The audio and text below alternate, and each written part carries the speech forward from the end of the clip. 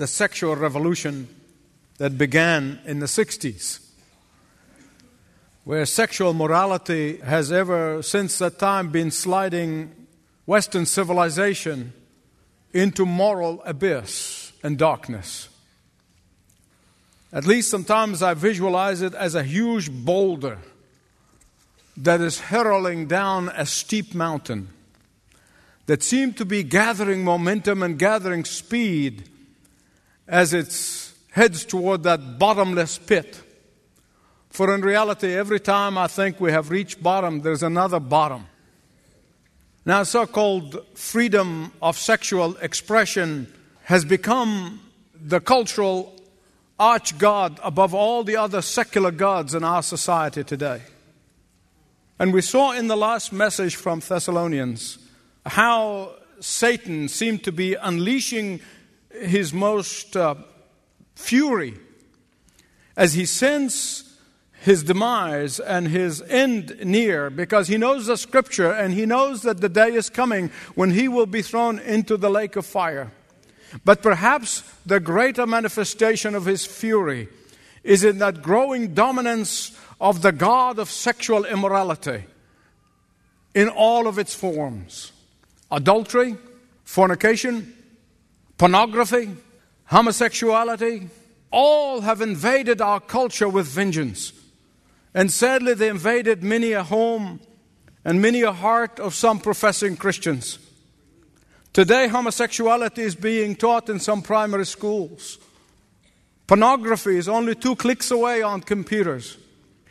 Over 90% of sexual encounters on television are among people who are not married to each other. But I'm not here to give you the statistics about the misery and the pain that sexual immorality has produced. I'm here to expose the lie, the deception of that immorality that has invaded many a home and many a church and mostly of our culture.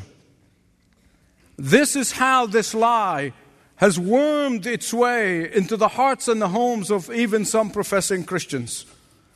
Actually, there are 6 prongs to that lie. So listen carefully.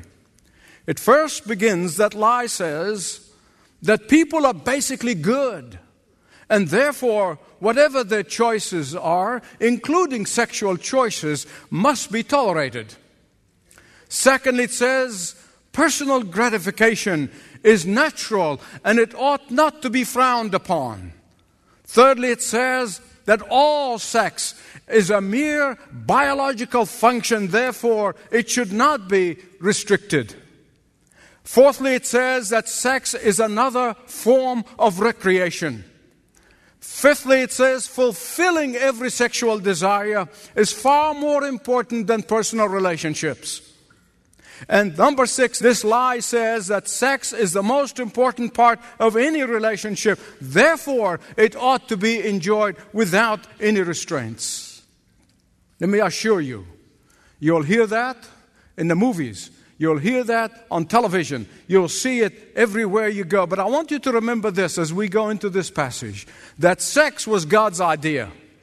And God is the one who blessed that desire between a man and a woman in marriage. And yet, like everything else, Satan has taken what God has given and blessed and perverted it. And today, this lie is the gospel of our secular culture today. It's on every television show. It's taught in schools. And it is tolerated by many a church. But here's the truth, my beloved friends, listen. Here's the truth. Sexual activities outside of a monogamous marriage between a husband and wife stains the deepest part of a person's identity. It pollutes the source of our creativity. It produces guilt that cripples our confidence in God's forgiveness. It destroys the foundation of life's deepest human relationship. It assaults the pure lordship of Jesus Christ upon our lives. And in his day, the Apostle Paul understood that disastrous consequence that come from sexual immorality, impurity, where sex can be practiced outside of a marriage. He understood that sexual immorality, which is any sex outside of marriage, can have disastrous consequences. But I want to remind you that in the first century, when those people came to Christ in all of the Greco-Roman culture, throughout the Roman Empire, when they came to believe in the Lord Jesus Christ, whether they were in Corinth, whether they were in Thessalonica, they came to the Lord from a culture and from a society that experienced sexual perversion as part of pagan worship. Debauchery and sexual promiscuity were part and parcel of their former pagan lifestyle. But here's the tragedy. Here's the tragedy that ought to make us weep before God in prayer. That in Western society, after 2,000 years of Christian influence, we are reverting back to paganism with all of its sexual perversion. Thessalonica was rife with sexual perversion, such as fornication and adultery and homosexuality, pedophilia, transvestism, and pornography. And they were all done with such a seared conscience.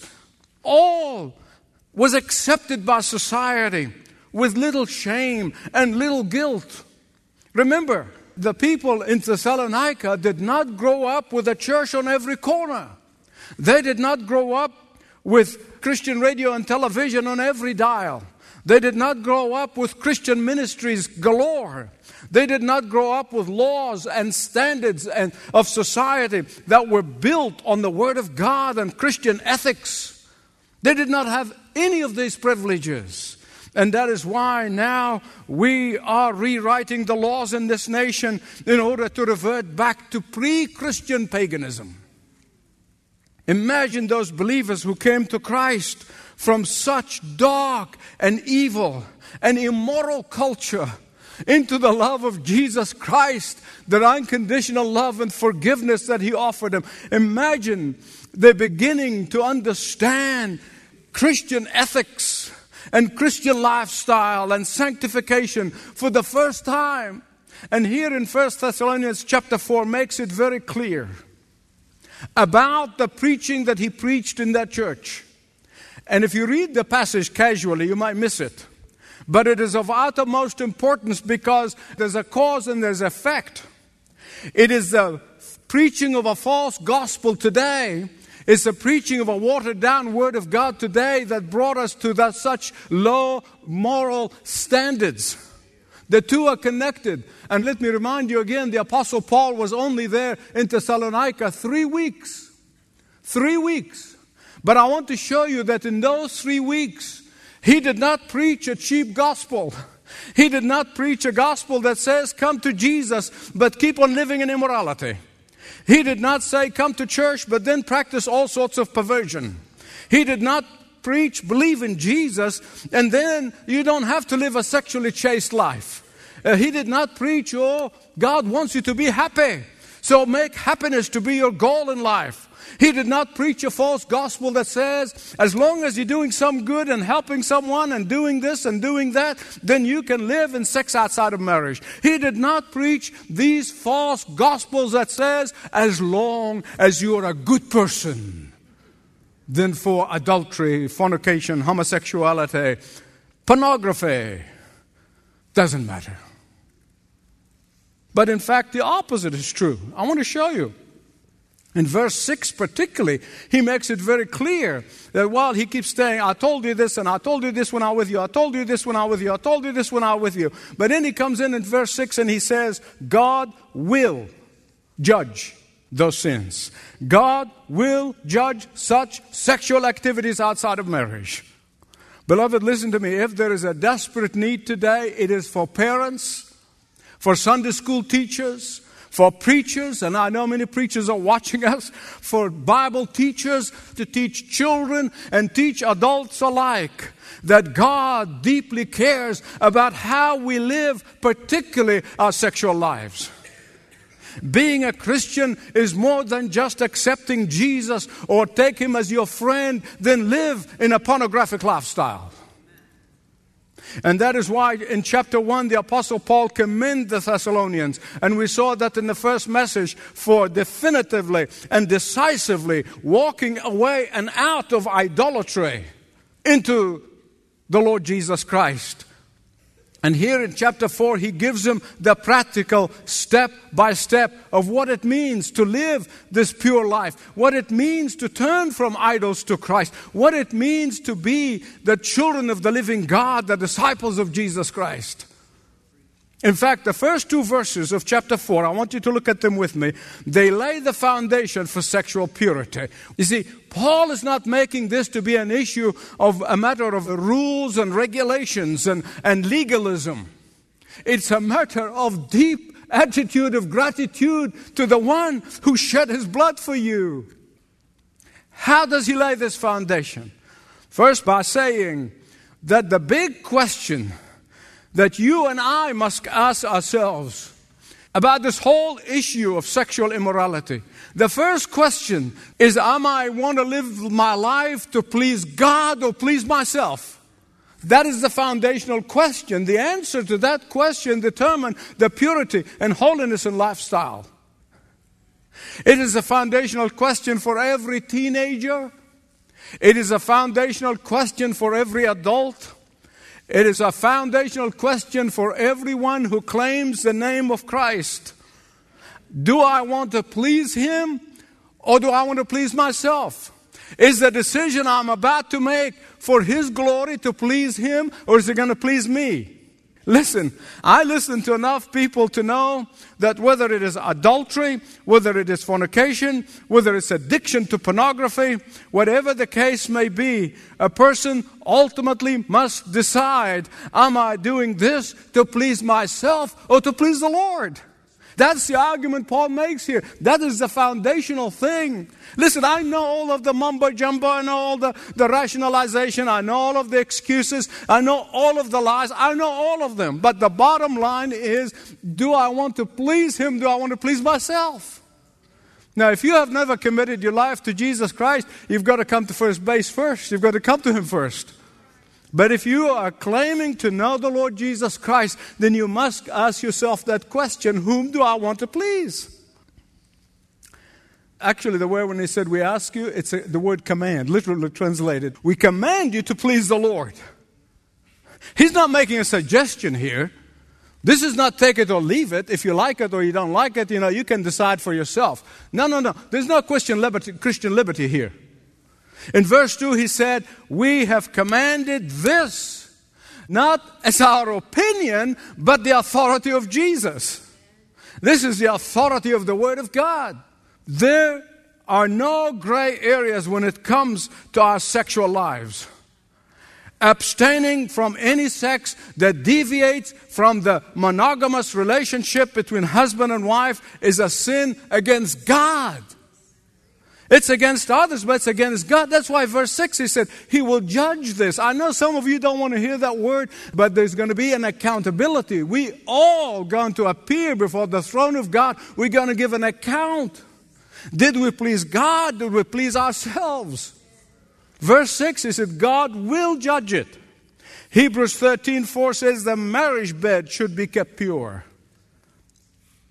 And I want to tell you, particularly our teenagers who are listening, the best place to stop this is in the thought pattern.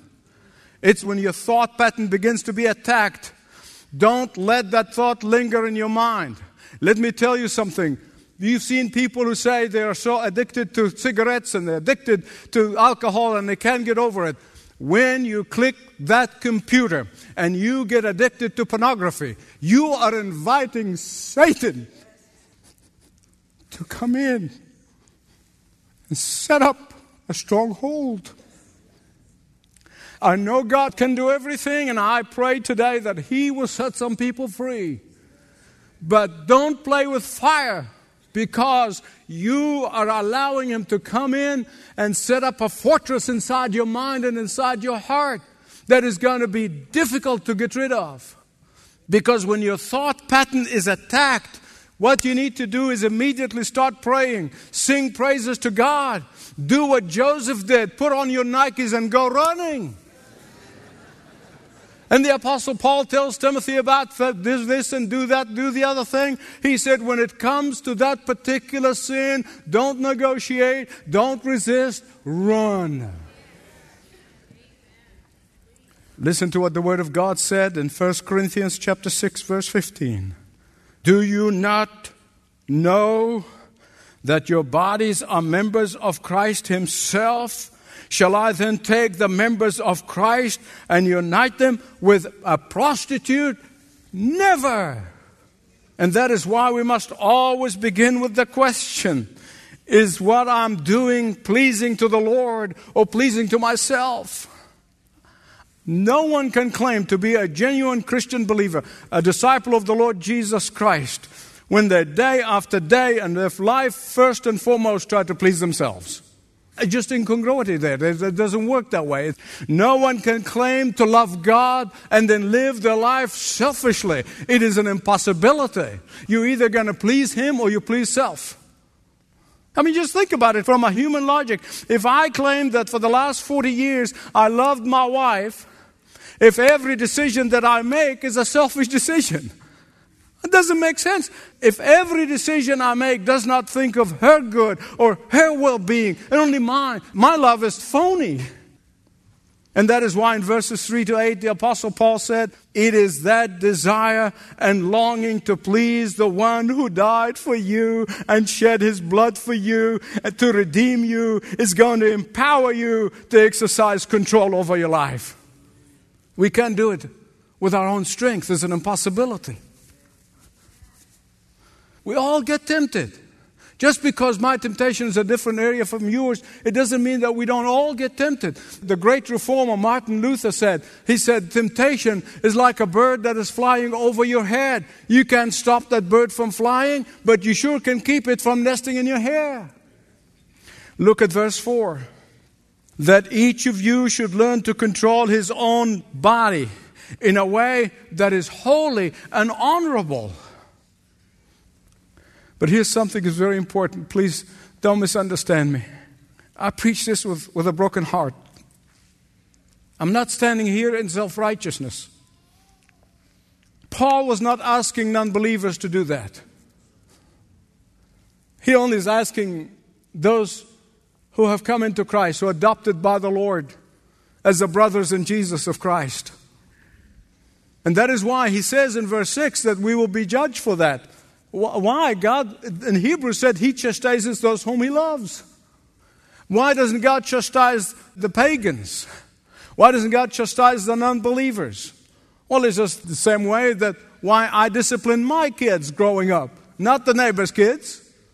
God is not interested in chastising the devil's kids.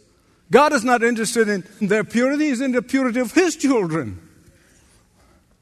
And the reason He is saying that the believers must do that because He knows that in the flesh we cannot do anything. In the flesh we're going to fail and fall again and again and again. But only God the Holy Spirit who indwells of believers, He will give us the power. He will give us the strength. He will give us the wisdom. He will give us the guidance. He will give us the resolve to be able to flee from such temptation. Now to single people, please listen for a moment. The Holy Spirit who dwells in you, He can teach you to develop deeper friendships with both sexes. The Holy Spirit can teach you how to sublimate your energy into service for others. The Holy Spirit can help you overcome your loneliness by serving the needy. The Holy Spirit can give you joy in your self-giving. And in a Christian marriage, the Holy Spirit can teach you how to give yourself selflessly to your spouse. He will teach you how to repent of selfish sexual demands of your spouse. He can teach you that marriage is sacred. He can teach you how to be intimate with your spouse in a million different ways. The Holy Spirit can teach you not to take advantage of your spouse, but serve your spouse. Verse 6 again, the Lord will punish men of all such sins, as we have already told you. and warned you. 3 weeks. And he already told them. He already warned them. He taught them all about Christian living, Christian ethics. Why? Verse 7 gives us the answer. Because God did not call us to be impure, but to live a holy life, a life that is set aside for Him, a life that's dedicated to Him, a life that asks that question, all-important question, am I pleasing myself or am I pleasing Him? The Word of God is saying that sexual immorality of any kind will be judged by God. Why? Because often the outcome is damaged marriages, loss of family love, and divorce, and hurt children. Listen, make no mistake about it. God will chasten such a person if that person is a child of the living God, not just someone who claims to be a Christian. But why? Why such sexual immorality will be judged by God? Because such sexual immorality spurns the will of God. It disregards God's purpose for our life. It defies God's commands. It rejects God's love and flaunts and abuses God's grace.